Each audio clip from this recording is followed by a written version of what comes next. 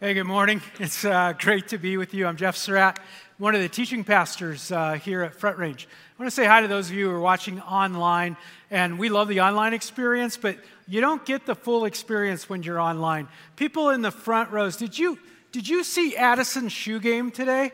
Like, that is serious shoe game. Like, it's really, really good. So if you are online, if you'll email info@frontrange.org, we'll try to get you a picture of Addison's shoes. Like, it was that good. Hey, but do you like Labor Day? Anybody like Labor Day weekend?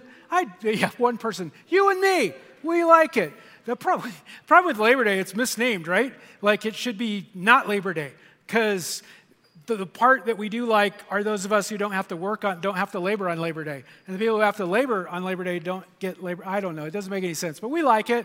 Our family, we always do Memorial Day, Labor Day. We try to do a family picnic. We have a little park that we go to. And starting at Memorial Day, we started a new tradition. We started playing wiffle ball, family wiffle ball. Until you've played wiffle ball with a 2-year-old and a 4-year-old, you have not experienced wiffle ball. It was fun. No one was seriously injured in the process, and it was a lot of fun.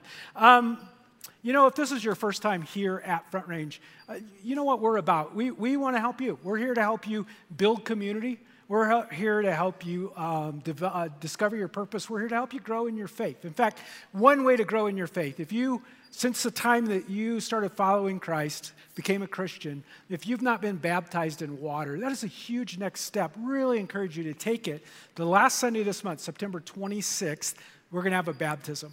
If you've seen one of Front Range's baptisms, it's so much fun. We do it out in the courtyard. We all gather around. It's like a party.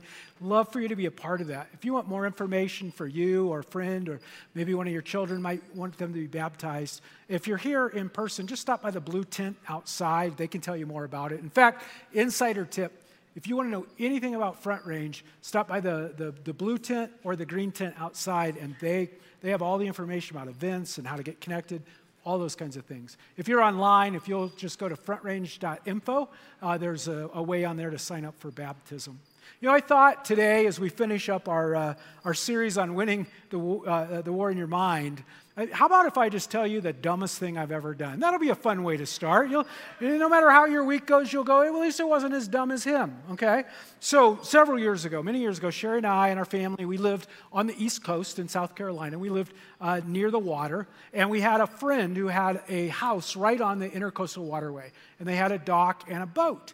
And our friend said, you know what, if you want to, you can borrow my boat. And I said, that's awesome. And so I went over and he taught us how to service it and how to do all these things. And he said, okay, you can take my boat out if you want to. So a few weeks later, my dad was coming into town, and I thought it'd be fun. Let's take Dad out. We'll go fishing. I'll take the kids, and we'll just have fun. And we did. We had a blast. We went and borrowed my friend's boat. We went out on the Intercoastal, and while we were fishing, we got into a school of baby sharks. Could we all sing it together? Baby shark, do-do-do-do.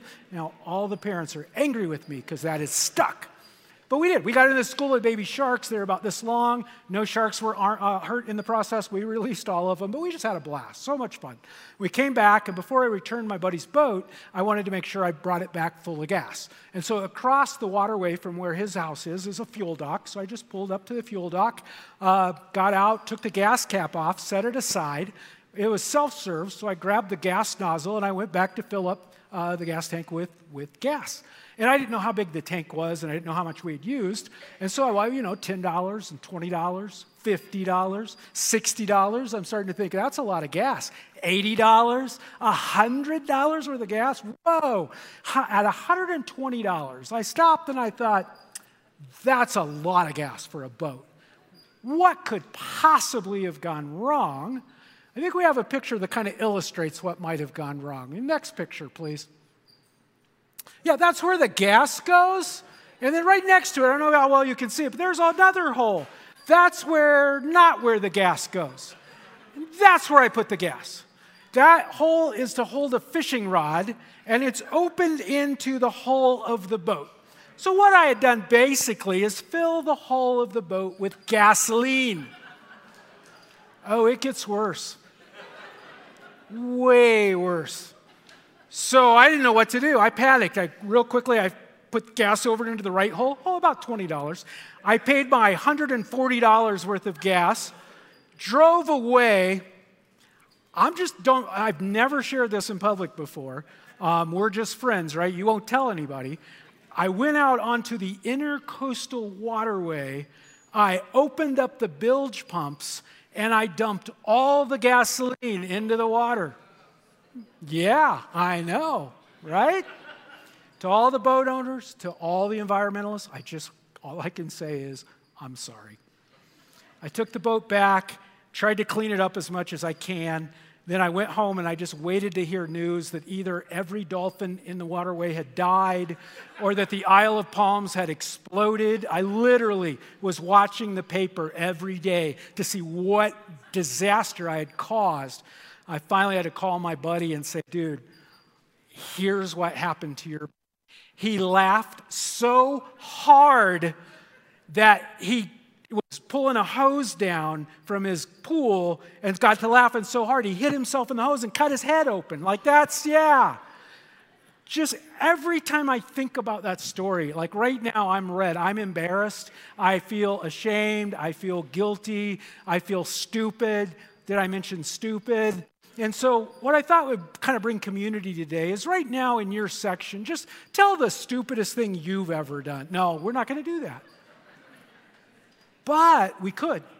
Like, it's not hard for us to think about something dumb we've done or a mistake that we've made or someplace where we've come up short, where we feel regret or we feel guilt or we feel shame or embarrassment. Every time this thing comes to mind, maybe when you step into a new situation, it pops up in your head, or maybe you're just sitting by yourself and all of a sudden this thing from years ago pops in, and you feel that embarrassment, you feel that shame, and it becomes kind of a track in your mind. Maybe it plays over and over again. It does in my mind, and in fact, I was able to record a little bit of what the voice I hear in my head all the time. I think we have that recording. You're no good, you're no good, baby, you're no good. I'm gonna say it again, you're no good, you're no good, you're no good, baby, you're no good. Actually, that was my favorite singer from the 70s, Linda Ronstadt. But we know, did you pick up the message? It was a little subtle in that song, a little subtle. She said, you're no good, you're no good, you're no good. Baby, I'm going to say it again. You're no good, you're no good, you're no good. Like, you got it? You ever hear that? You ever hear that in your head? Like, you're no good. You make mistakes. You do all these things because we all deal with these kinds of thoughts. That's kind of the theme of this series, Winning the War in Your Mind, because Satan knows if he wins the war in your mind, he wins. And so he keeps like a YouTube channel of every mistake you've ever made, and a video of every time you've sinned, and a video of every time you've done something that you're ashamed of. And then he plays it over and over and over again. That time 10 years ago, 20 years ago, 30 years ago when you embarrassed yourself in front of the whole 6th grade class. That time when you made a promise to your spouse and you broke that promise. That time you yelled at your kid. Remember that this morning on the way to church? And Satan gets videos of all that. And then his job is to make sure when you do a mental Google search that the first results come from that playlist of the mistakes you've made, the things that you've done. And over time, we begin to believe what Satan is selling to us. We begin to believe his lies. We begin to believe, you know what? I mess up all the time. I'm an idiot. I'm just an idiot. You know, I have tried to change. I've tried to break this habit. I've tried to make a new start, and I've failed. And I try, and I fail, and I try and fail. You know what? I'm a failure. Or maybe yours is more like this. You know what? If people knew the real me, if people at work knew how incompetent I really am, if my spouse actually knew what a failure I am, they would reject me. And the lie we begin to believe is, you know what, I'm an imposter. And then there's Satan's big lie when he puts it all together. The big lie is, I am simply the sum of all my mistakes. You put together every bad thing, every dumb thing, every stupid thing I've done, that's who I am. And eventually that track of you're no good, you're no good, you're no good, changes and it becomes I'm no good. I'm no good. I'm not good enough. And the reality is we all deal with this at some level. Some, not a lot occasionally, and some we deal with it every single day. So how do we win this war? How do we win this particular war in our minds? It's amazing. God's word, we're just going to unpack just a tiny bit of God's word this morning because it speaks directly to this challenge. Before we dive into that scripture, would you guys pray with me? Father, I just thank you today. I thank you that I have this incredible opportunity to just share your word. And Lord, today that's all I want to do. I don't need to make up things. I don't need to be clever. We just need to take a look at what you said through your servant, Paul, in the Bible and apply it to our own lives. Lord, I pray that we will have ears to hear what you're saying. Lord, I ask it in your name. Amen. So how do we win this war? This war dealing with I'm no good. I'm a failure. I make mistakes. How do we win this war in our minds? Well, we're going to start with what God says about us, what God says about you. Coming from Colossians chapter 3, verses 1 through 3, Paul, the Apostle Paul, who wrote a lot of the New Testament, he gives us a glimpse into what God sees that's very different than what we see. Take a look at what he says. He says, since you have been raised to new life with Christ, set your sights on the realities of heaven, where Christ sits in the place of honor at God's right hand. Think about the things of heaven, not the things of earth. For you died to this life, and your real life is hidden with Christ in God. Paul says three really profound things there that we have to grasp if we're really going to deal with this idea of I'm no good. The first thing Paul talks about is he says, set your sights on the realities of heaven, not the realities of earth. He didn't say set your sights on what you think is true. Don't sit and say set your sights on what you see. He said on the realities of heaven. Because here's the thing. We believe what we see. A phrase we use all the time. Hey, no. It's true because I saw it with my own eyes. You don't have to raise your hands, but I wonder how many of you like me have seen a magician do a trick and you were convinced that you saw something and it turned out to be completely different. I saw it with my own eyes, but what I saw wasn't reality. The truth is we can't trust what we see. The Apostle Paul in 1 Corinthians explains why we can't trust what we see. He says this. He says, now we see things imperfectly. We see them imperfectly, like puzzling reflections in a mirror, but then we will see everything with perfect clarity. I love that phrase, puzzling reflections in a mirror. You see, Paul, when he wrote this in the first century, they didn't have glass mirrors like we have now. A mirror today will give you a pretty good reflection back of what reality or what we think reality is. But then a mirror was just a polished metal, and that metal would have imperfections in it. They couldn't get it perfectly flat, so it would be warped. And so what you would see in the mirror would be an imperfect, warped, kind of dark picture of who you are. Paul calls it puzzling reflections in a mirror. That's what we see now. He goes on to say that all I know now is partial and incomplete, but then I will know everything completely, just as God now knows me completely. I love the key phrase there is all that I know now, it's partial and it's incomplete. See, what I think about me, what I think about my reality, it's shaped by my experiences. I'm almost 60, but it's still shaped by the things my parents said to me when I was a little kid, the things my parents did when I was a little kid. It still shapes my experiences. The things that happened in school, the things that happened in college, the things that have happened on my jobs have shaped how I see myself. It shapes how you see yourself. The challenges that we face as adults shapes and distorts what we see of ourselves. My relationships distort and change what I see. My relationship with my wife, with my kids, with my friends, with my coworkers, with my boss, all of those things impact what I see that I think is reality. My emotions affect what I see. When I'm going through stress, what I see of myself is different than when I'm relaxed and stress-free. Emotions have a huge impact on what I think reality is. And here's what Satan does. He takes all those distortions, he takes all those imperfections and misperceptions. He puts his own filter on that, and then he shows us a selfie and says, this is who you are. You're no good. You're no good. And it's not reality. Paul says we have to set our minds on the reality of heaven not the reality that Satan shows us and that we show ourselves. The second thing Paul said in that verse that we read, we need to set our sights on the reality of heaven. He says, you died to this life. You died to this life. What he's saying is when I become a Christ follower, when you become a Christ follower, we say, Jesus, I'm sorry for my sin, for my past. I want to follow you in my future. The Bible says is Jesus then takes our mistakes, our sins, our regrets, our guilt, and he nails it to the cross. That's why we have crosses in our auditorium, is to remind us that our past is nailed to that cross. And that those sins are charged to the account of a dead person. Now, have any of you ever gone to a court and seen a corpse on trial?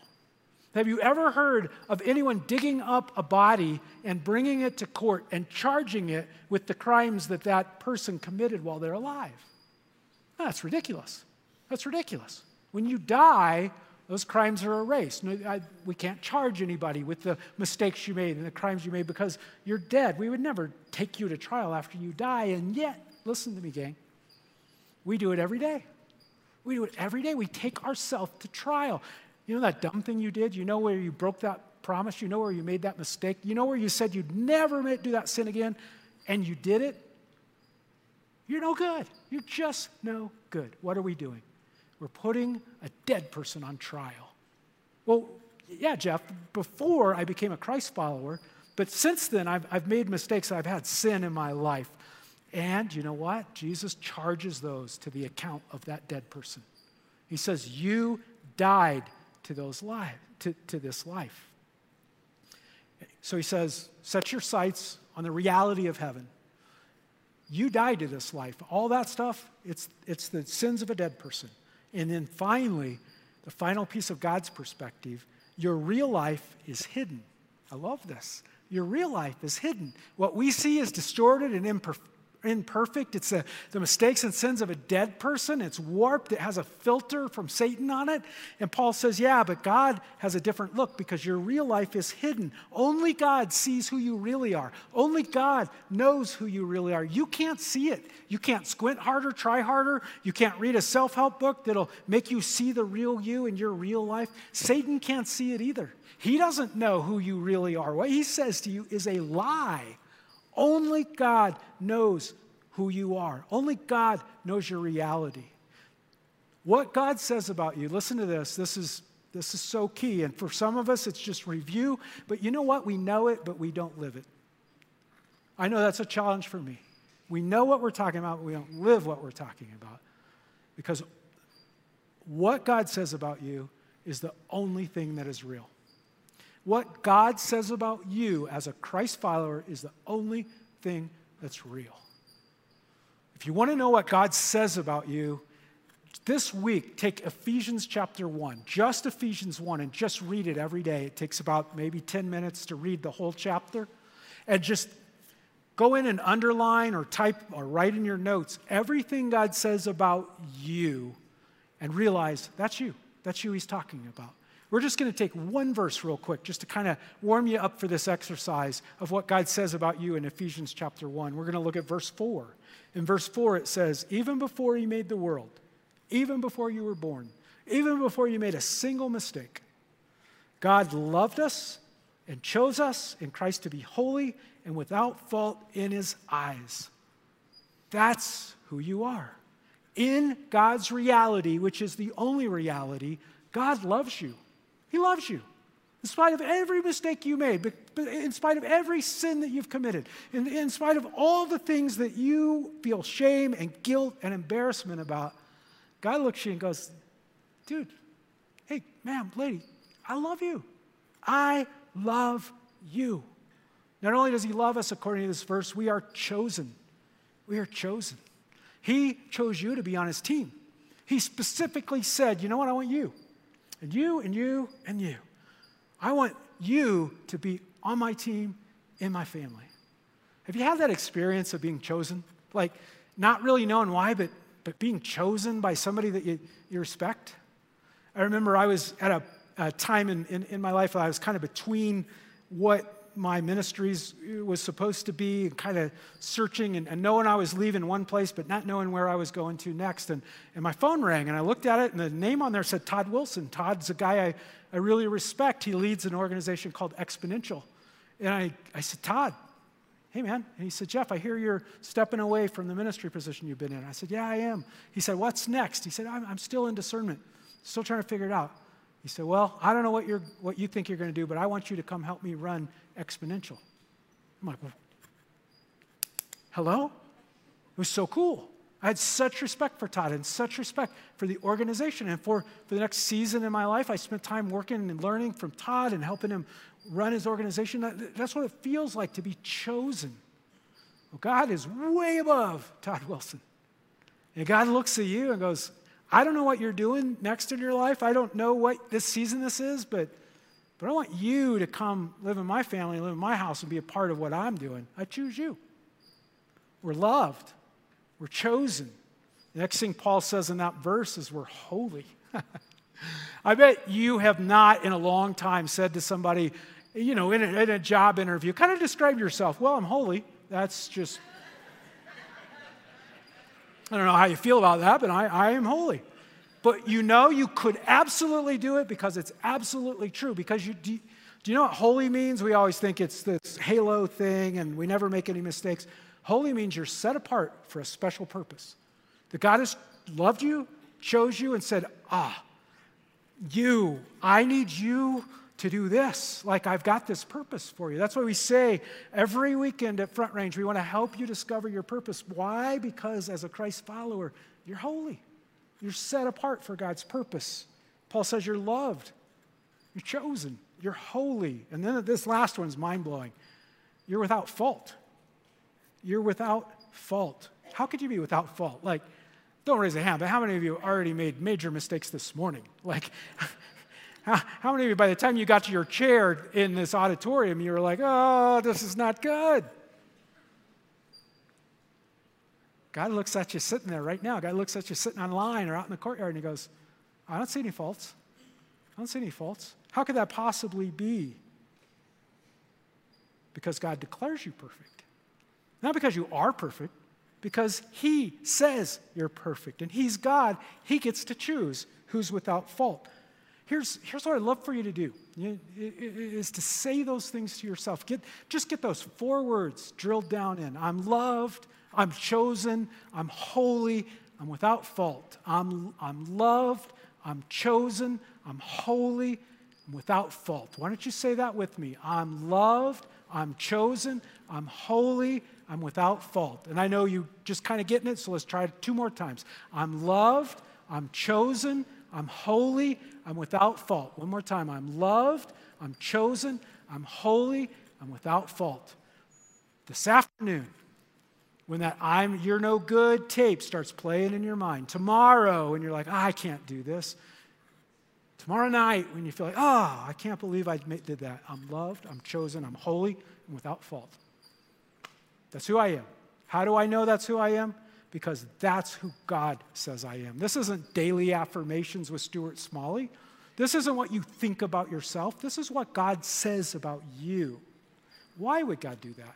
Like, I know how this works. I'm loved, I'm chosen, I'm holy, I'm without fault, except I'm not. Why would God say that about me? Well, Paul answers that question in Ephesians 2:7. Why does God say that about us? So God can point to us in all future ages as examples of the incredible wealth of his grace and kindness toward us, as shown in all he's done for us who are united with Christ. He's proud of us. He wants to point to us in future ages and say, I'm so rich. I am so rich in grace. I am so rich in kindness that I was able to share with them. Look at them. They have grace. They have kindness because of my wealth. Any parent feels that way. Like if you have wealth and you have kids, you want to find a way to share that wealth with your kids. Like the best illustration I have in my own life is as being a grandfather. When I look at my grandkids, they're without fault. I mean, if you see fault in them, there's something wrong with you, right? They're amazing. I'm going to tell you a story. You're not going to believe this. I went over, the youngest one's a little less than 2 years old. He'll be 2 at the end of October. I went over to his house yesterday morning to drop something off, and I went in. He was sitting in a high chair. He was feeding himself applesauce with a spoon.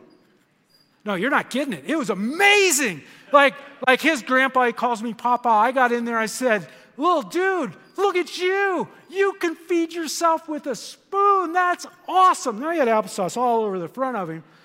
But he just grins at me and holds up his spoon like, I can use a spoon. And as a grandfather, I'm like, you can.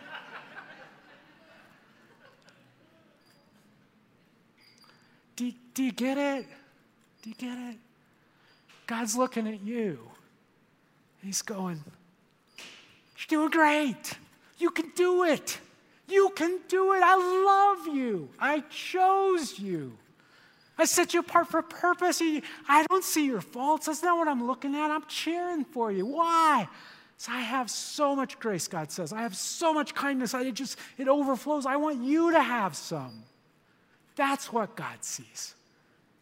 You're no good. You're no good. Well, no. I'm loved, I'm chosen, I'm holy, and I'm without fault in my heavenly Father's eyes. So we start with God's reality of who God sees we are. And don't worry, we're not going to go so long with the other things. And then we have to reject the lies that Satan tells you. Accept what God says about you, and then reject the lies that Satan tells you. I said earlier that Satan has a YouTube channel of all mistakes and sins you've ever done, and he tries to play it in your head. We don't have to subscribe to that channel. Like, we can turn that channel off. We learn to respond to Satan's lies. Satan's lie is, you mess up all the time, and your response is, yeah, I do. I mess up. But you know what? I'm loved. I'm loved. Satan says, you know what? If people knew who you were, they would reject you. In fact, they have rejected you. Look at all the rejection in your life, and you say to yourself, people reject me. I get it, but I'm chosen. I'm chosen. Satan says, you know what? You tried to change and you failed. You tried to quit and you're doing it again. You tried to do it and you quit doing it. You try to change and you fail. And you say, you know what? I do. I fail. But guess what? I'm holy. I'm holy. Satan comes at you with his worst, biggest lie, which is, you're just the sum of your mistakes. You're just the worst thing you've ever done. And we say, no, I'm not. I wish I'd never done that. But God sees me without fault. We reject the lies that Satan tells us. And then finally, we embrace the truth that God knows. We embrace the truth that God knows. Some simple truths today. Simple truths. The first is, you're made in the image of God. When God created you, he said, I want somebody like me. I want somebody who has grace and who has kindness. I want somebody who knows how to love. I want somebody like me, and so he made you, and he made me in his image. I know we hear that as churchgoers and Christians, and it just rolls off of us. Yeah, got it. Made in the image of God. No, you're made in the image of the perfect, almighty God. That's you. Somewhere in Ephesians, Paul says this, you are God's workmanship. I love another translation. It says, you're God's masterpiece. The ultimate sculptor wanted to make the ultimate sculpture. So he made you in his image. You're made in the image of God. You are the adopted child of the King. No matter what happened in your family, no matter what's happened in your marriage, no matter what happens now in what goes on around you, you can step out. You are the adopted child of the King. The King is your dad. And then God has declared you good. He's declared you good. Your dad, who made you in his image, who adopted you into his family, looks at you when Satan says you're no good. He says, no, they are. Yeah, they are. How could that be? Because I said they are.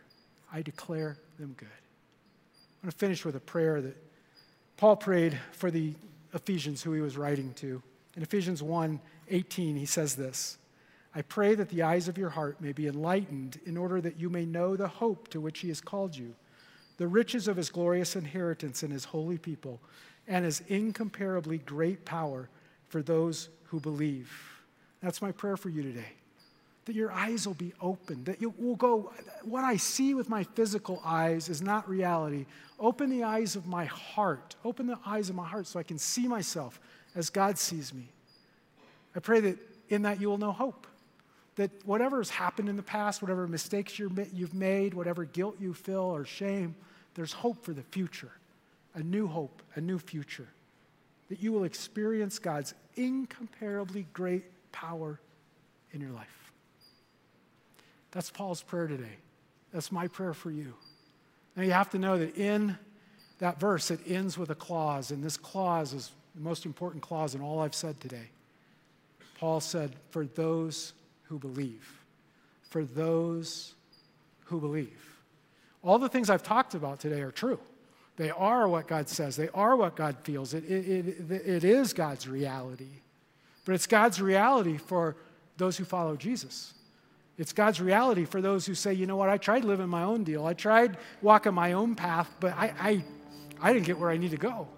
And so, Jesus, I pray you'll forgive me for what I did in the past. And I don't know what it means to follow you exactly. I don't know what I have to believe or read or do. I don't know. But I do know I want to take one step toward you. And as we take that step, then those realities that we talked about today become real for us. Our old life that we used to be is put to death on the cross, and we are a new creation, a new creature in Christ Jesus. Our slate is wiped clean, and God says, you are my child. We just have to accept his invitation into his family.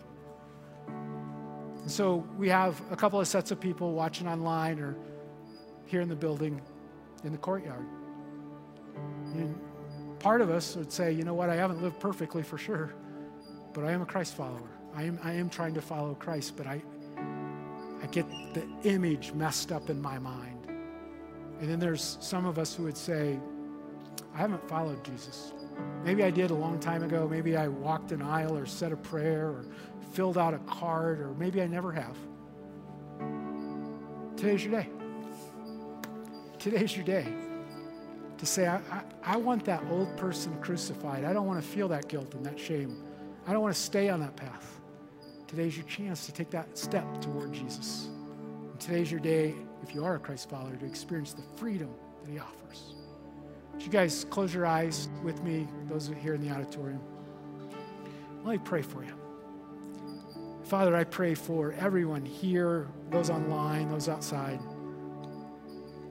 I pray first of all for those who would say, you know what, I haven't been following Jesus. Maybe one time I prayed a prayer, maybe I've acted and talked like I'm a Christ follower, but the truth is, on a day-to-day basis, I just live my own way. Maybe you want to pray this prayer with me this morning. Jesus, I'm sorry I've not followed you. Sorry I've walked my own path and done what I wanted. Today is the day I ask you to forgive me. I want to take that first step or that next step back toward you. Maybe you want to pray that prayer in your own words right where you're sitting right now. Jesus, I want to follow you.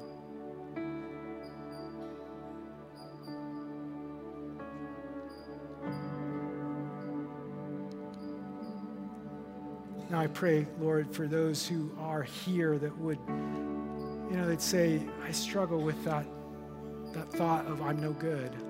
I struggle with guilt and shame about my past. I struggle believing that God loves me completely. I struggle in relationships because I don't feel loved. I don't feel chosen or holy or without fault or forgiven. Lord, I pray today that right now your Holy Spirit will do the work that only your Holy Spirit can do.